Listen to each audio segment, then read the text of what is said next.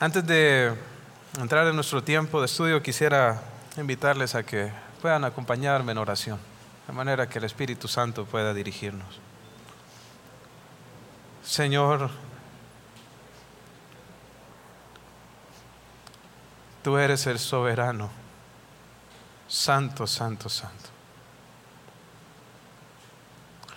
Tú eres perfecto, suficiente, Señor. Nosotros, por otro lado, somos necesitados de ti, Señor.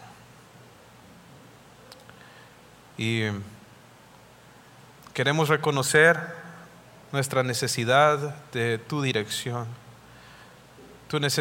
nuestra necesidad de tu sabiduría, nuestra necesidad de que tu poder obre en nosotros. Y esa es mi oración y ruego esta mañana, que tú puedas obrar por tu Espíritu en el corazón de cada uno de los que estamos en este lugar. Que tu palabra, Señor, pueda confrontarnos, animarnos, llevar a cabo la obra de perfeccionamiento en nuestra vida y conformarnos un poco más a la imagen de Cristo.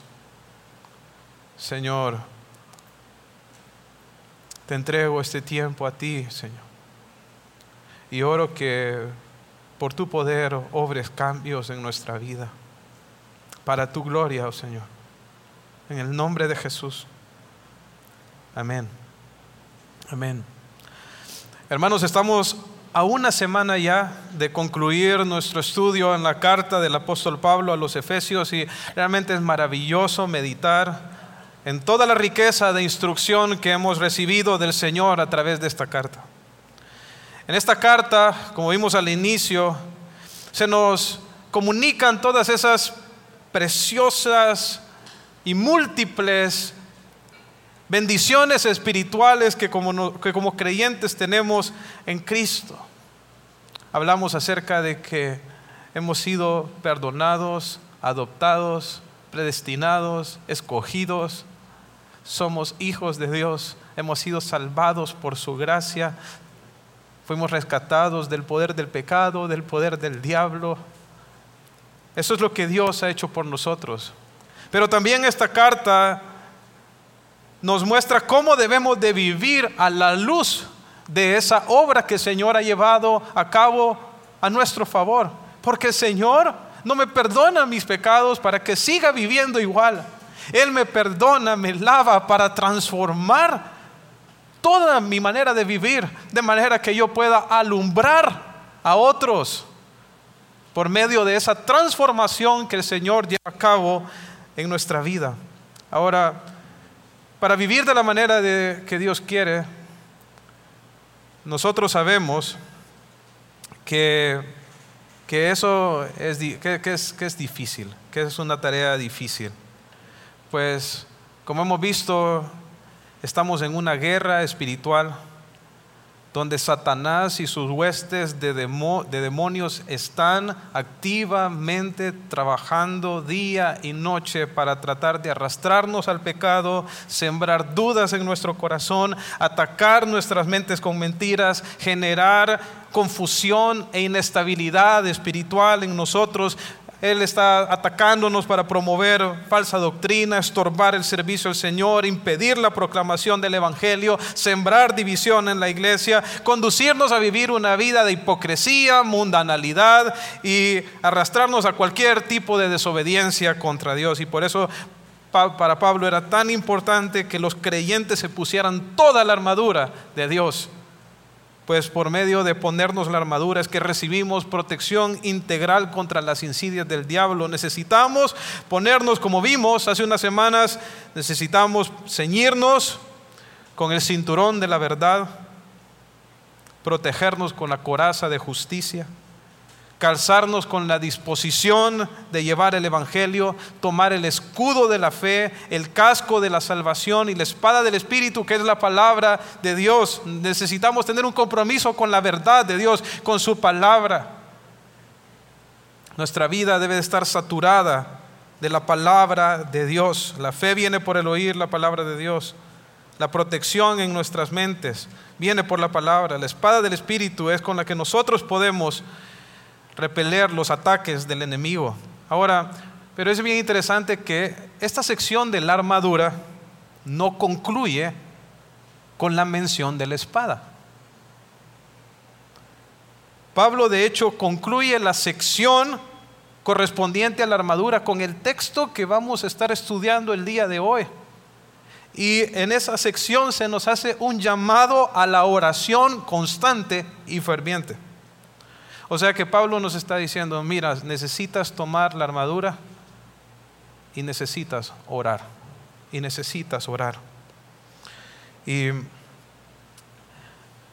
la oración es algo muy importante, hermanos, porque nosotros tenemos una tendencia a depender de nosotros mismos, de nuestras fuerzas, de nuestra capacidad. Somos dados a la autoconfianza.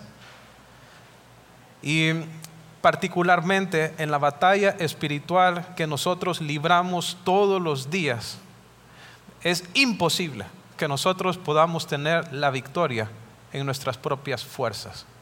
No se puede, no se puede. Ahora, pero añadido a esto, añadido a nuestra tendencia natural a confiar y a depender de nosotros mismos, somos estimulados constantemente por el mundo que nos rodea a vivir de una manera autosuficiente. El mundo, de hecho, celebra eso, celebra la autosuficiencia del ser humano. Por eso escuchamos este mensaje por todos lados, donde nos dicen, tú puedes alcanzar tus sueños.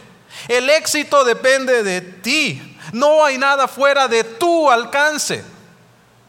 Y tristemente esta mentalidad también se ha infiltrado en la iglesia, al punto de que muchas predicaciones del día de hoy no son más que charlas motivacionales en lugar de ser una exposición de la palabra de Dios. Hoy en día lo que se escucha de los púlpitos es, tú lo puedes lograr, declara, arrebata, aplasta al diablo. Pero la palabra de Dios nos enseña lo opuesto. Nos dice, tú no puedes solo. Nos dice, depende, ora, sométete a Dios y Él aplastará a Satanás.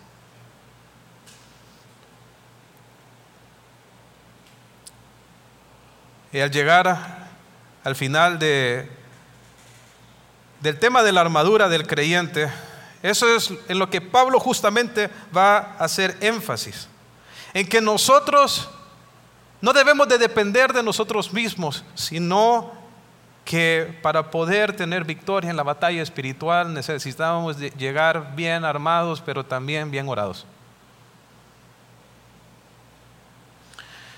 De hecho, me atrevería a decir, hermanos, que no hay manera en que nosotros podamos empuñar la armadura si no dependemos de manera total y en todo momento del Señor en oración. La oración es lo que energiza el uso de la armadura. Y de eso es justamente lo que nos va a hablar el texto que vamos a estar estudiando en Efesios. Así que quiero invitarles a abrir sus Biblias, a ir a Efesios, capítulo 6, versículo 18. Vamos a estar estudiando 3 versículos esta mañana. Efesios capítulo 6, versículo 18 al versículo 20. Al versículo 20. Dice así: orando en todo tiempo, con toda oración y súplica en el Espíritu, y velando en ello con toda perseverancia y súplica por todos los santos, y por mí, a fin de que al abrir mi boca me sea dada palabra para dar a conocer con denuedo el misterio del Evangelio, por el cual soy embajador en cadenas, que con denuedo hable de él como debo hablar, el texto comienza con un mandato bien sencillo y bien claro, hermanos. Nos llama a orar. Ese es el mandato. Oren. Orando, dice, en todo tiempo, con toda oración y súplica en el Espíritu. Y algo que nosotros como creyentes deberíamos de tener claro es que la oración es un aspecto fundamental de nuestra vida como creyentes.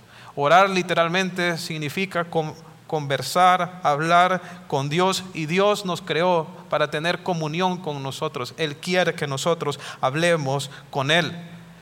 La importancia de la oración nosotros la vemos en el ministerio del Señor Jesús. Jesús oraba constantemente, hablaba con el Padre y les enseñó a sus discípulos a orar. Los instruyó a cómo debían de hacerlo. Tenemos ahí el Padre Nuestro, ¿no es así?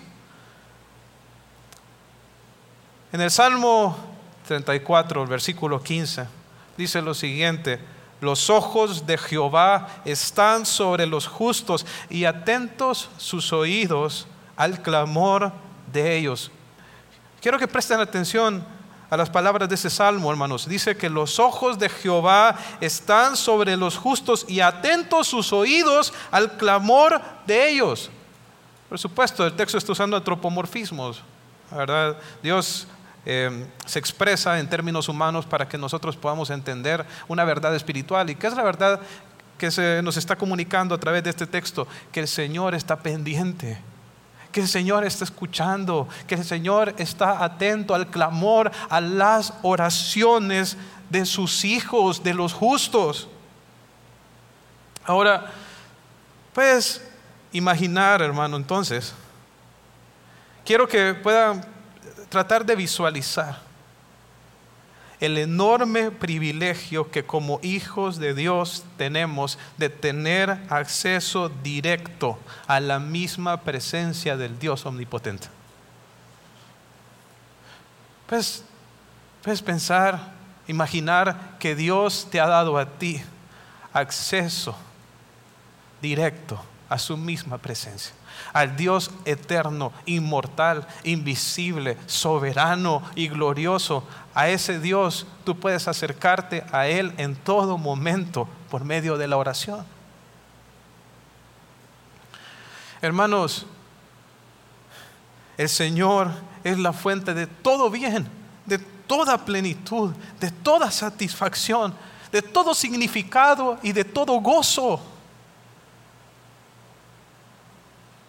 Y nosotros tenemos acceso a Él. Y este texto nos llama a justamente eso, a deleitarnos en el Señor, a ir a su presencia, a gozarnos en que podemos tener comunión personal con Él. La pregunta es si nosotros estamos aprovechando y haciendo uso de este privilegio que el Señor nos ha otorgado de poder acceder a su presencia. ¿Estamos nosotros orando? ¿Estamos nosotros orando?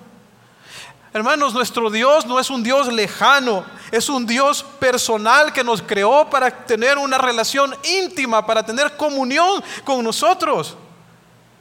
Eso debería de motivarnos a nosotros a ir a Él, a pasar tiempo con Él, a buscarle en todo momento. Eso es a lo que nos anima este texto, y particularmente, hermanos, en la batalla espiritual en que nosotros nos encontramos. Orar es una práctica indispensable para poder tener la victoria. No vamos a poder vencer si no oramos. Ahora, en el versículo 18 dice que oremos en todo tiempo con toda oración y súplica. Pareciera redundante, ¿no es así? Porque dice, oren con toda oración. Pero no es redundante. Cada palabra tiene un énfasis distinto. El primero es un verbo, o sea que nos habla acerca de la acción. El énfasis inicialmente está en la acción de orar, pero luego oración es un sustantivo y pone énfasis en el contenido. O sea, la oración es el medio por el cual nosotros le expresamos a Dios nuestras peticiones, nuestras necesidades. Que Él es la persona que nos suple a nosotros. Por lo tanto, la oración pone las cosas en perspectiva, nos muestra quién es Dios y también quiénes somos nosotros. ¿Quién es Dios? Dios es nuestro Padre. Él es nuestro Padre. Y el hecho de que nosotros tengamos que ir a Él para pedirle muestra que nosotros somos dependientes, pero al mismo tiempo que Él está dispuesto a cuidarnos, que Él nos ama, que Él vela por nuestro bien, que Él es nuestro auxilio, nuestro libertador, nuestro amparo, nuestro refugio, nuestro escudo.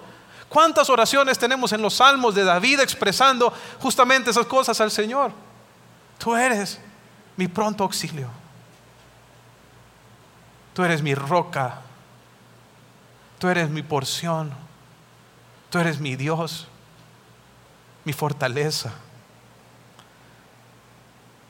En Mateo capítulo 7, versículo 11 dijo el Señor Jesús: pues si vosotros, siendo malos, dice, sabéis dar buenas dádivas a vuestros hijos, cuánto más vuestro Padre que está en los cielos dará buenas cosas a los que le pidan. Mira, nosotros somos pecadores, nosotros somos malos, y nosotros, siendo malos, les damos alimento a nuestros hijos, nosotros les damos vivienda, les damos educación, a veces vacaciones si podemos. ¿Cuánto más el Padre Celestial, que es perfecto? ¿Cuánto más Él no va a darnos buenas cosas y no está dispuesto a darnos lo que es mejor para nosotros? Así es Dios. Pero Él quiere que vayamos a Él, que dependamos de Él. Porque Él quiere darnos. Quiere darnos de todo lo bueno que tiene para nosotros. Ahora, esto nos muestra también que el fin de la oración en sí no es la oración. El fin de la oración es Dios, es poder entrar a su presencia. Para los fariseos que se justificaban por sus buenas obras, el punto era orar, porque ellos estaban tratando de ganarse su salvación por sus esfuerzos personales. Entonces hacían un gran énfasis en la oración pública, especialmente en la pública, porque las demás personas los podían ver cuando estaban orando. Pero para nosotros, la oración no es eso. La oración para nosotros es el medio y la puerta que tenemos para tener acceso a la misma oficina donde nos encontramos con Dios.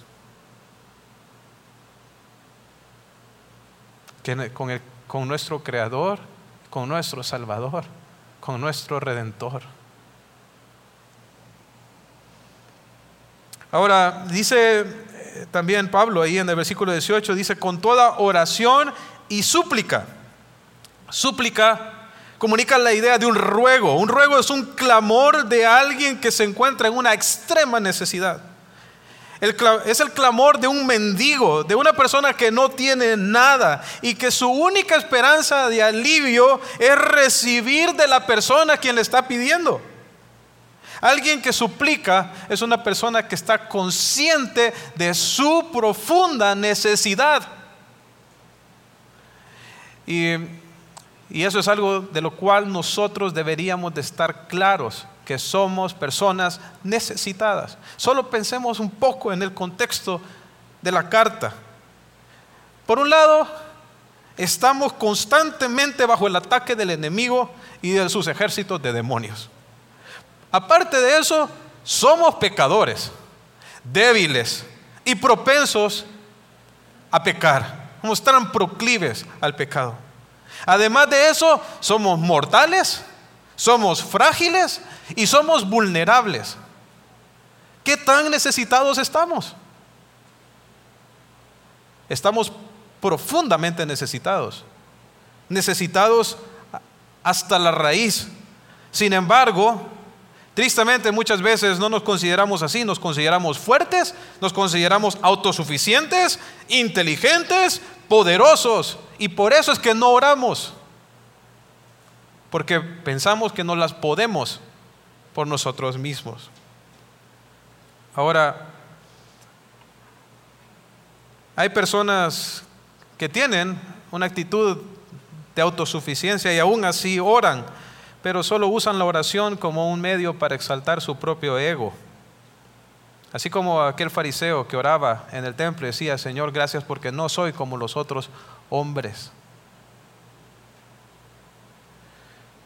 Cuando alguien usa la oración como una forma para levantar su ego, sale de la oración sintiéndose bien por haber hecho la acción, pero sin haber entrado realmente a la presencia de Dios. Cuando nosotros pasamos tiempo en la presencia de Dios, no nos sentimos que somos más fuertes, que somos más poderosos,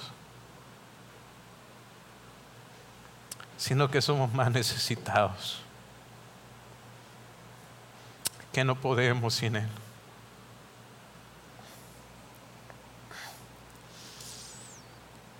Hermanos, si hay una cosa que esta carta a los Efesios nos enseña, es nuestra insuficiencia. Todas las bendiciones espirituales de las cuales habla esta carta que nosotros hemos recibido han sido en Cristo y por gracia. No nos las ganamos por nuestro esfuerzo, por nuestra determinación, por nuestras acciones. Es gracia de Dios. Y particularmente, la oración es algo que sobresale a lo largo de toda esta carta.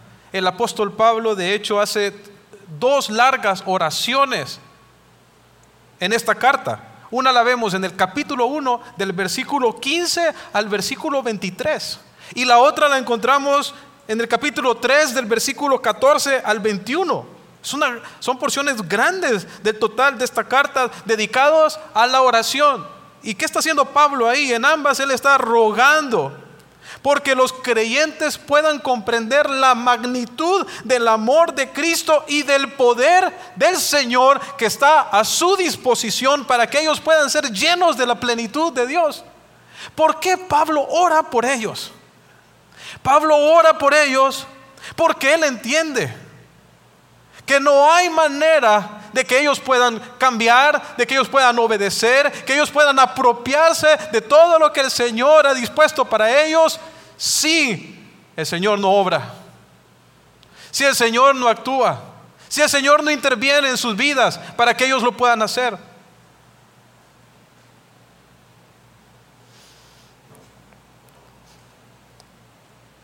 Hermanos, de la misma manera que el apóstol Pablo, nosotros tenemos que entender que las cosas no se van a dar a no ser que Dios obre, que Dios actúe, y eso debe de movernos a nosotros a orar.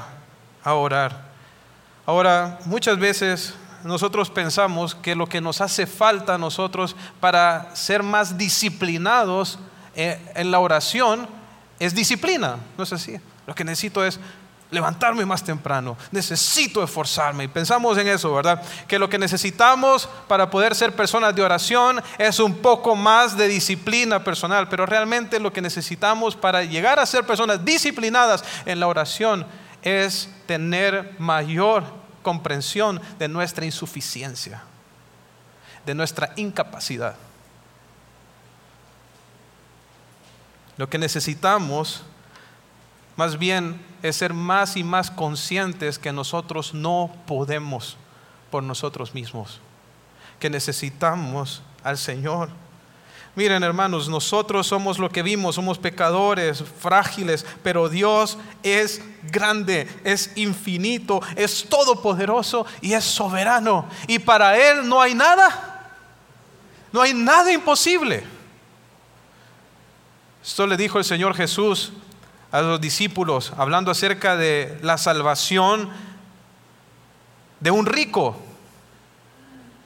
Porque es una persona que tiene recursos, difícilmente se salva, porque tiene su esperanza puesta en las riquezas. Y los discípulos le dijeron al Señor Jesús: y entonces, ¿quién podrá ser salvo? Y el Señor viene y les dice: para los hombres esto es imposible, mas para Dios todo es posible. El Señor puede salvar a un rico, puede salvar a una persona con recursos, puede mostrarle que su dinero no le va a servir para nada en el día del juicio, y puede llevarlo a poner toda su confianza y su esperanza en Cristo Jesús para su salvación. Cuando María recibió el anuncio del ángel acerca de que ella iba a concebir siendo virgen, le dijo el ángel: he aquí tu parienta Elizabeth, ella también ha concebido hijo en su vejez y está en el 6º mes para ella, a la que llamaban estéril, porque nada hay imposible para Dios. Sara se rió cuando el Señor le dijo que iba a tener hijo en su vejez. Entonces Jehová dijo a Abraham: ¿por qué se ha reído Sara? ¿Será cierto que ha de dar a luz siendo ya vieja? ¿Hay para Dios alguna cosa difícil? No hay. Hermanos, ¿qué corazón hay tan duro que el Señor no pueda quebrantar? ¿Qué vida tan extraviada que el Señor no pueda salvar? ¿Qué pecado que con la ayuda del Señor no podamos abandonar? ¿Qué labor que con su poder no podamos efectuar? ¿Qué cosa que le pidamos a Él está fuera de su alcance?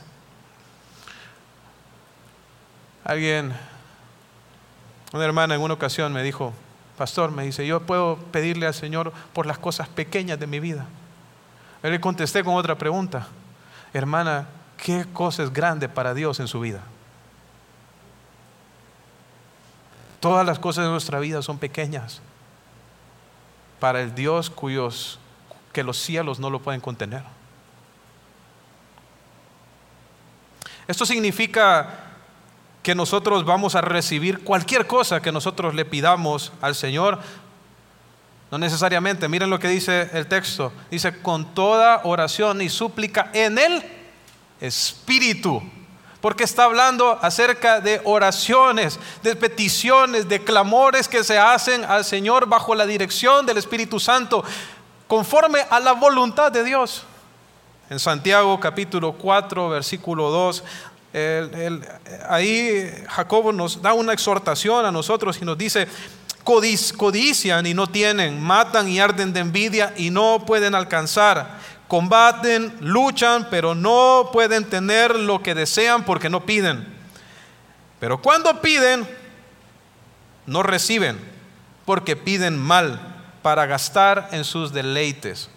Por supuesto que el Señor no le va a dar a sus hijos algo que los corrompa y los dañe, como nosotros no le daríamos de comer los 3 tiempos a nuestros hijos confites, porque sabemos que les arruinarían los dientes y serían nocivos para su salud. El Señor tampoco va a darnos a nosotros cosas que están en contra de su voluntad y que vayan a ser destructivos para nuestra vida. Él nos va a dar lo que es bueno, lo que viene a bien para nuestro crecimiento espiritual y para que seamos conformados a la imagen de Cristo. Esa es una buena petición que nosotros podemos hacerle al Señor. Señor, quiero ser más santo, quiero ser más como tú. Trabaja en mi vida, cámbiame, hazme más como Cristo. Pensando en tomar peticiones de lo que hemos venido estudiando a lo largo de toda la carta a los Efesios. Señor, ayúdame a dejar las malas palabras. Que mi conversación sea pura. Señor, ayúdame a amar a mi esposa como Cristo ama a la iglesia. Mujeres, Señor, ayúdame a sujetarme a mi marido. Hijo, Señor, ayúdame a ser obediente a mis padres. Padres, Señor, ayúdanos a ser buenos padres, a no exasperar a nuestros hijos. Ayúdanos a ser buenos empleados, ayúdanos a ser buenos jefes, Ayúdanos a honrarte con toda nuestra manera de vivir. Esas son peticiones que podemos tener la seguridad que nosotros le pedimos al Señor. Él nos va a oír y Él nos va a responder.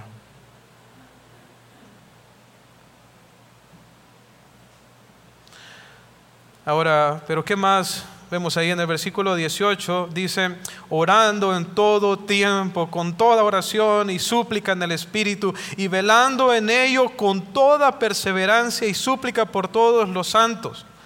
Ahí nos muestra cómo debe de llevarse a cabo la oración. Debe de llevarse a cabo con constancia, con perseverancia, con una actitud vigilante. Noten también una palabra que se repite en varias ocasiones, que es la palabra todo. Dice, todo tiempo, toda oración, velando con toda perseverancia por todos los santos. La palabra todo se menciona 4 veces en un solo versículo. Todo tiempo alude a la regularidad con la que nosotros debemos orar. Debemos orar de manera continua. De manera continua. Toda oración nos muestra que debemos presentar todas las cosas al Señor en oración. ¿Qué cosas? Nuestras necesidades, nuestras angustias, nuestras luchas, nuestras pruebas, nuestros éxitos, todo lo llevamos al Señor en oración. Velar con toda perseverancia comunica la idea de no dormir, de estar alerta, de estar vigilante. La palabra velar hace referencia a una persona que estira el cuello para ver a la distancia si su enemigo viene para atacarlo. Se recuerden que esto lo está diciendo Pablo en el contexto de la batalla espiritual. Entonces la palabra esta velar comunica a alguien que está muy pendiente, que sabe que alguien que quiere hacerle daño viene hacia él y él está bien pendiente, tratando de verlo con la mayor distancia posible. Esa es la actitud que el apóstol Pablo nos dice que debemos de tener con respecto a la oración. Debemos de estar con los sentidos despiertos, debemos de estar alertas. Ustedes recuerdan cuando el Señor Jesucristo se fue a orar al Getsemaní, dejó a los discípulos orando. A la hora el Señor regresó, ¿y cómo estaban los discípulos? Dormidos. Claramente no estaban velando, por eso el Señor les dijo, velad y orad para que no entréis en tentación. Necesitaban orar, pero necesitaban estar alertas, necesitaban estar despiertos. Ahora, si el Señor viniera a tu vida hoy, ¿te encontraría dormido o te encontraría despierto? ¿Cómo nos encontraría el Señor a nosotros en nuestra vida de oración?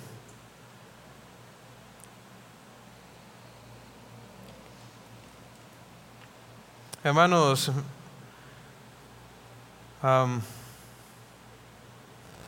nosotros muchas veces somos negligentes en esta parte y permitimos que nuestra mente se adormezca. Y dejamos de estar alerta en la parte de la oración. Y miren, Satanás trabaja activamente para mantener nuestra mente distraída, pensando en cualquier otra cosa, menos en el Señor. O sea, nos llena de oportunidades para gastar nuestro tiempo en entretenimiento. Somos bombardeados con noticias, deportes y cualquier cantidad de cosas. Y nuestra mente siempre está divagando. Está en cualquier otra cosa menos orando. Pero eso es lo que Él quiere. ¿Por qué Satanás genera tantas distracciones para nosotros? Porque Él no quiere que oremos, porque Él sabe lo que ocurre cuando el pueblo de Dios o cuando una persona se levanta y ora. Él sabe que está perdiendo terreno. Él sabe que está perdiendo oportunidad en la vida de esa persona.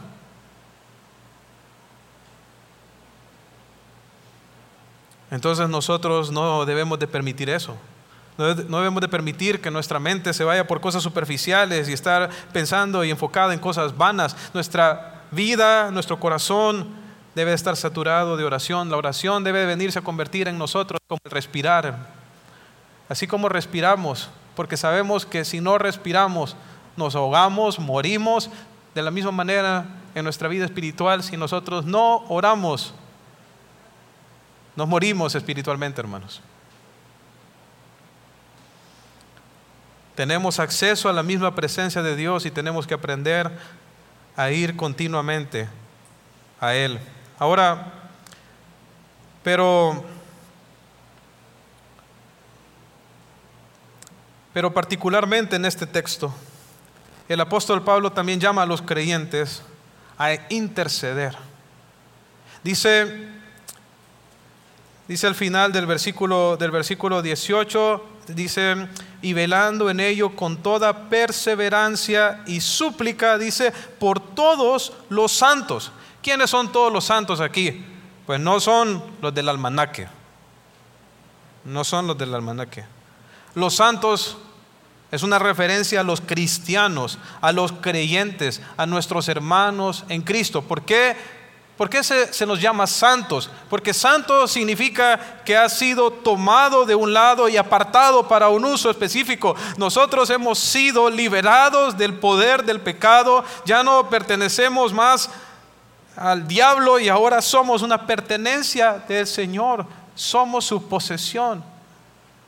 Por eso es que somos santos. Por eso es que cuando el apóstol Pablo escribe sus cartas, él las introduce de esa manera, como la de los Filipenses, por ejemplo, que dice Pablo y Timoteo, siervos de Jesucristo, a todos los santos en Cristo Jesús que están en Filipos. ¿Quiénes son los santos? Son los creyentes. Si tú te has convertido, has nacido de nuevo, le has entregado tu vida a Cristo, has experimentado el perdón de pecados en tu vida y ahora eres un hijo de Dios, entonces tú eres un santo. Claramente el Señor al mismo tiempo está trabajando en tu vida para santificarte, y un día Él va a llevar a plenitud esa obra de santificación cuando nos lleve a estar con Él y seamos completamente sin pecado. Pero todo creyente es santo, y lo que el apóstol Pablo nos está diciendo aquí entonces al llamarnos a orar por todos los santos, nos está llamando a interceder por nuestros hermanos. Interceder por nuestros hermanos. ¿Por qué? Porque nuestros hermanos en Cristo pasan las mismas luchas que nosotros. Nuestros hermanos tienen diversos tipos de necesidades emocionales, espirituales, económicas. Nuestros hermanos sufren también aflicciones y pruebas de diferentes tipos. Nuestros hermanos también están en ese proceso de santificación para conformarse más a Cristo, para crecer en la madurez. Y nosotros somos llamados a participar en esta obra que el Señor está haciendo en nuestros hermanos a través de la oración constante y diligente a su favor. Y noten, dice todos los santos. Se está hablando acerca de muchos. Es la idea de plural, ¿no es así? Pronto todos los creyentes en los que yo pueda pensar lo que el Señor el Señor haya puesto a mi alrededor. Alguien me dijo en una ocasión, pastor, mire, yo no puedo orar más de 5 minutos. Porque después de 5 minutos ya no sé qué decirle a Dios. Pues ¿cuántas personas ora? Porque cuando usted empieza a orar por nombre, por las personas, 1 hora se le va a hacer poco. Poco.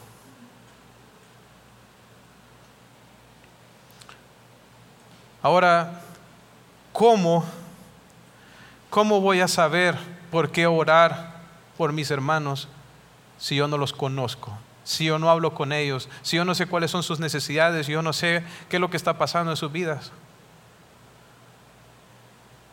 Todos venimos aquí, nos reunimos aquí en la iglesia, nos llamamos hermanos, pero la pregunta es si nos tratamos como hermanos.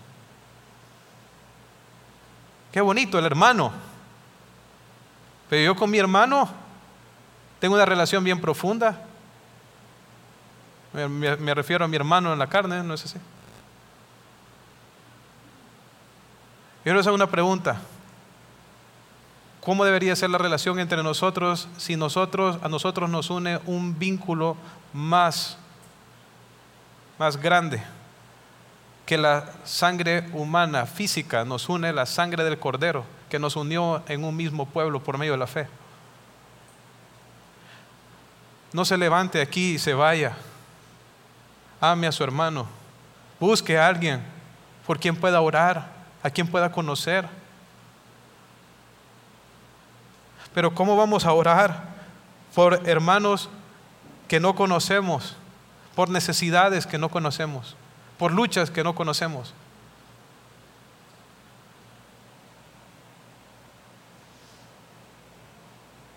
Ahora, pero no solamente el apóstol Pablo nos llama a interceder los unos por los otros, sino que en el versículo 19, él les pide a los creyentes que oren por él. Dice en el 19, Efesios 6, dice, y por mí, a fin de que al abrir mi boca me sea dada palabra para dar a conocer con denuedo el misterio del evangelio, dice, por el cual soy embajador en cadenas, que con denuedo hable de él como debo de hablar. Dice Pablo, y por mí. Él está pidiendo a los creyentes que oren por él, que intercedan por él, que intercedan porque él pueda predicar el evangelio con denuedo, significa con confianza y con valentía.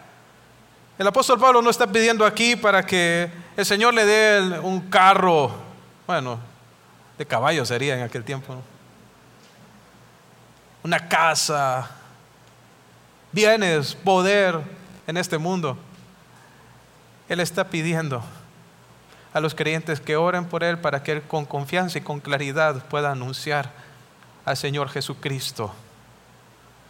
Hermanos, lo que el mundo más necesita es a Cristo, y nosotros somos los instrumentos por el cual el Señor los alcanza. Somos los instrumentos llamados a predicarles a los incrédulos el evangelio. Pablo está muy bien enfocado y pensando en el contexto, ¿verdad? Él está pidiendo que ellos oren en el Espíritu por cosas que son la voluntad de Dios. Dios quiere que todos los hombres sean salvos y vengan al conocimiento de la verdad. Si los creyentes oraban para que Pablo pudiera predicar la palabra, iban a estar en sintonía con la voluntad de Dios. Y Pablo les pide a ellos que por favor oren para que al abrir su boca les sea dada palabra para dar a conocer con denuedo el misterio del evangelio. ¿Y por qué es tan importante que los creyentes oraran? Porque Satanás está activamente trabajando para destruir a los ministros del evangelio. ¿Dónde estaba Pablo aquí?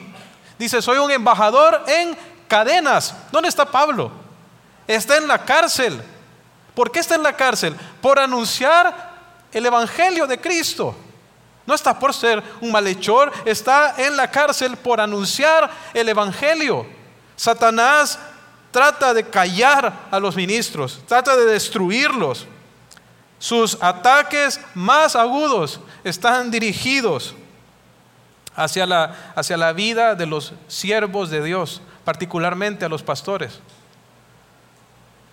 Los ataca por medio de persecución, como lo que vemos aquí en el caso del apóstol Pablo, o trata de hacerlos caer para que se descalifiquen del ministerio y así tener una base para desanimar a las personas y decirle a la gente, mira, ahí está tu pastor, mira cómo cayó. Y por eso, ante el constante asedio de Satanás para los ministros de la palabra, nosotros tenemos que orar por ellos. Y yo voy a aprovechar que Pablo está pidiendo oración por él aquí, para pedir oración por nosotros los pastores aquí en la iglesia. Les pido, hermanos, que nos lleven en sus oraciones. Bien dijo en una ocasión el pastor Spurgeon, dijo que el mayor favor que alguien puede hacerme es orar por mí. Y estoy completamente de acuerdo con lo que él dijo. Si algo pueden hacer por nosotros, sus pastores, es orar por nosotros, hermanos. Orar por nuestras familias, orar por nuestros hijos. Oren.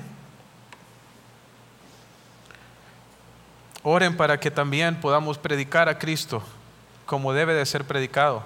Miren, Pablo no está diciendo aquí no está pidiendo a los creyentes que oren para que él con denuedo pueda contar sus aventuras,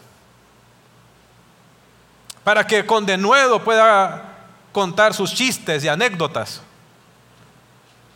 No, Pablo está pidiendo para que pueda testificar de Jesucristo, para hablar acerca de las virtudes, la hermosura, la bondad, la obra de Cristo. Eso es lo que debe de estar en la boca de cada predicador: Jesucristo y a este crucificado. Ese debe de ser el mensaje.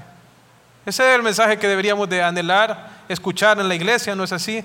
Que se nos hable acerca de la hermosura de Cristo, para que nos enamoremos más de Él, para que lo adoremos más, para que lo exaltemos más, para que lo obedezcamos más. Jesucristo es la predicación. Oremos, hermanos, oremos por los pastores, por los predicadores, para que puedan ser fieles en poder presentar el mensaje del Evangelio, como dice Pablo aquí, para dar a conocer con denuedo el misterio del Evangelio. Dice, para que yo hable de él como debo de hablar, para que pueda hablar de manera clara, con valentía. O sea, ¿por qué metían preso a los apóstoles? Para intimidarlos. Porque Satanás trabaja fuertemente para tratar de intimidar a los pastores, a los ministros, a los predicadores, para que no digan la verdad como deben. Hoy en día eso no ha cambiado. Satanás trabaja para tratar de intimidar, para que no hablemos desde este púlpito acerca del pecado, de la necesidad del arrepentimiento. Entonces nosotros necesitamos orar por nuestros ministros, pero también por la predicación. Porque ¿cuál era el propósito de que Pablo pudiera dar a conocer con denuedo el misterio de Cristo? ¿Cuál era el propósito de la predicación del Evangelio? La salvación de las almas. La salvación de las almas. Y es que nuevamente Satanás está trabajando para mantener a la gente en oscuridad, hermanos. De hecho, la acción de Satanás es esa. Él ha cegado el entendimiento de los incrédulos para que no les resplandezca la luz del Evangelio de Cristo. Satanás está cegando los ojos de las personas. Incluso si tú estás aquí y no eres creyente, entonces Satanás está trabajando en tu mente para mantenerte ciego, para que te sigas en el camino que te lleva al infierno y ahí acabes. Esa es la obra de Satanás, mantener a las personas en oscuridad, conducirlas a la destrucción. Entonces nosotros tenemos que orar por la predicación del Evangelio, para que los incrédulos puedan oír el mensaje y responder a ese mensaje y ser salvos. Y saben, Pablo tuvo un ministerio muy exitosos a lo largo de todos sus viajes, pero si algo estuvo marcado su ministerio fue de persecución, fue de dificultades. Y cuando nosotros estamos llevando la palabra, llevando el Evangelio, nos vamos a topar con dificultades, nos vamos a topar con problemas, pruebas de todo tipo. Y por eso es tan importante que nosotros oremos. Satanás también va a tratar de estorbar para que el Evangelio, para que la palabra no corra, para que el Evangelio no sea predicado en las naciones, para tratar de estorbar las misiones. Pero nosotros necesitamos orar por los predicadores, pero también orar porque el Evangelio se extienda, porque el Evangelio sea anunciado hasta los confines de la tierra. Hermanos, la oración es el combustible para las misiones. Porque es que muchas veces no tenemos deseos de compartirle el Evangelio a nuestros vecinos, a nuestros familiares, a las personas que tenemos a nuestro alrededor, porque no estamos orando por ellos. En la medida en que yo empiezo a orar, empiezo a poner a esta persona delante del Señor en oración y empiezo a orar por su salvación, ¿saben qué va a hacer el Señor? Me va a mover a predicarle. Y si nosotros como iglesia empezamos a tener un corazón, o mejor dicho, si nosotros como iglesia queremos tener un corazón para las misiones, para llevar el Evangelio hasta los confines de la tierra, tenemos que empezar a orar por eso. Hermanos, Dios sabe exactamente cuántas personas tienen acceso al Evangelio en el mundo, pero hay como organizaciones que se han dedicado a ser como estimados. Y muchos estiman que hay aproximadamente 3,000 millones de personas en el mundo que no han oído o no tienen acceso al mensaje del Evangelio. Imagínense nosotros que podemos ir a una librería cristiana y escoger qué versión de la Biblia queremos. Podemos escoger entre diferentes radios cristianas. Nosotros tenemos la bendición de poder ir a escuchar la palabra en una iglesia bíblica, pero se puede imaginar todos esos pueblos, todas esas personas que en el mundo no tienen eso.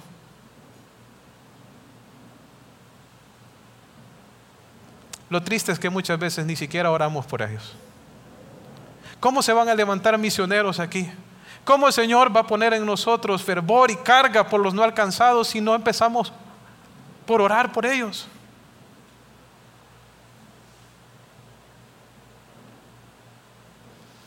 ¿Dónde está la mayoría de la gente no alcanzada del mundo que no han escuchado de Cristo? Norte de África, Medio Oriente, China, India, Indonesia, Tailandia, los países más poblados del mundo, hermanos.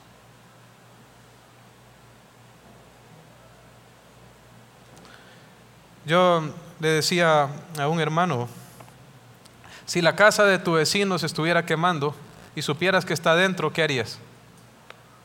¿Qué harían ustedes, hermanos? No me van a decir que dejan que se quema. Bueno, capaz si tienen alguna amargura. Lo más seguro es que van a ir a decirle. ¿Cómo podemos ver mientras millones de personas van al infierno y no hacer nada? Ni siquiera orar. Que el Señor nos levante, iglesia. Que nos haga personas de oración. Oremos. Señor, Padre Celestial, te doy gracias por tu preciosa palabra y perdónanos, Señor, perdónanos por no orar como deberíamos. En nuestras mismas oraciones podemos identificar nuestra propia insuficiencia e incapacidad. Oro para que nos hagas personas de oración, oh Señor. Ayúdanos, Señor. Recuerdo en la visión de Juan en Apocalipsis, cómo las oraciones de los santos, de tus hijos, son como incienso, Señor, delante de tu presencia. Que tú puedas recibir, Señor, el fragante aroma de oraciones expresadas por esta tu iglesia. En el nombre de Jesús. Amén. Queremos saber si alguien nos visita por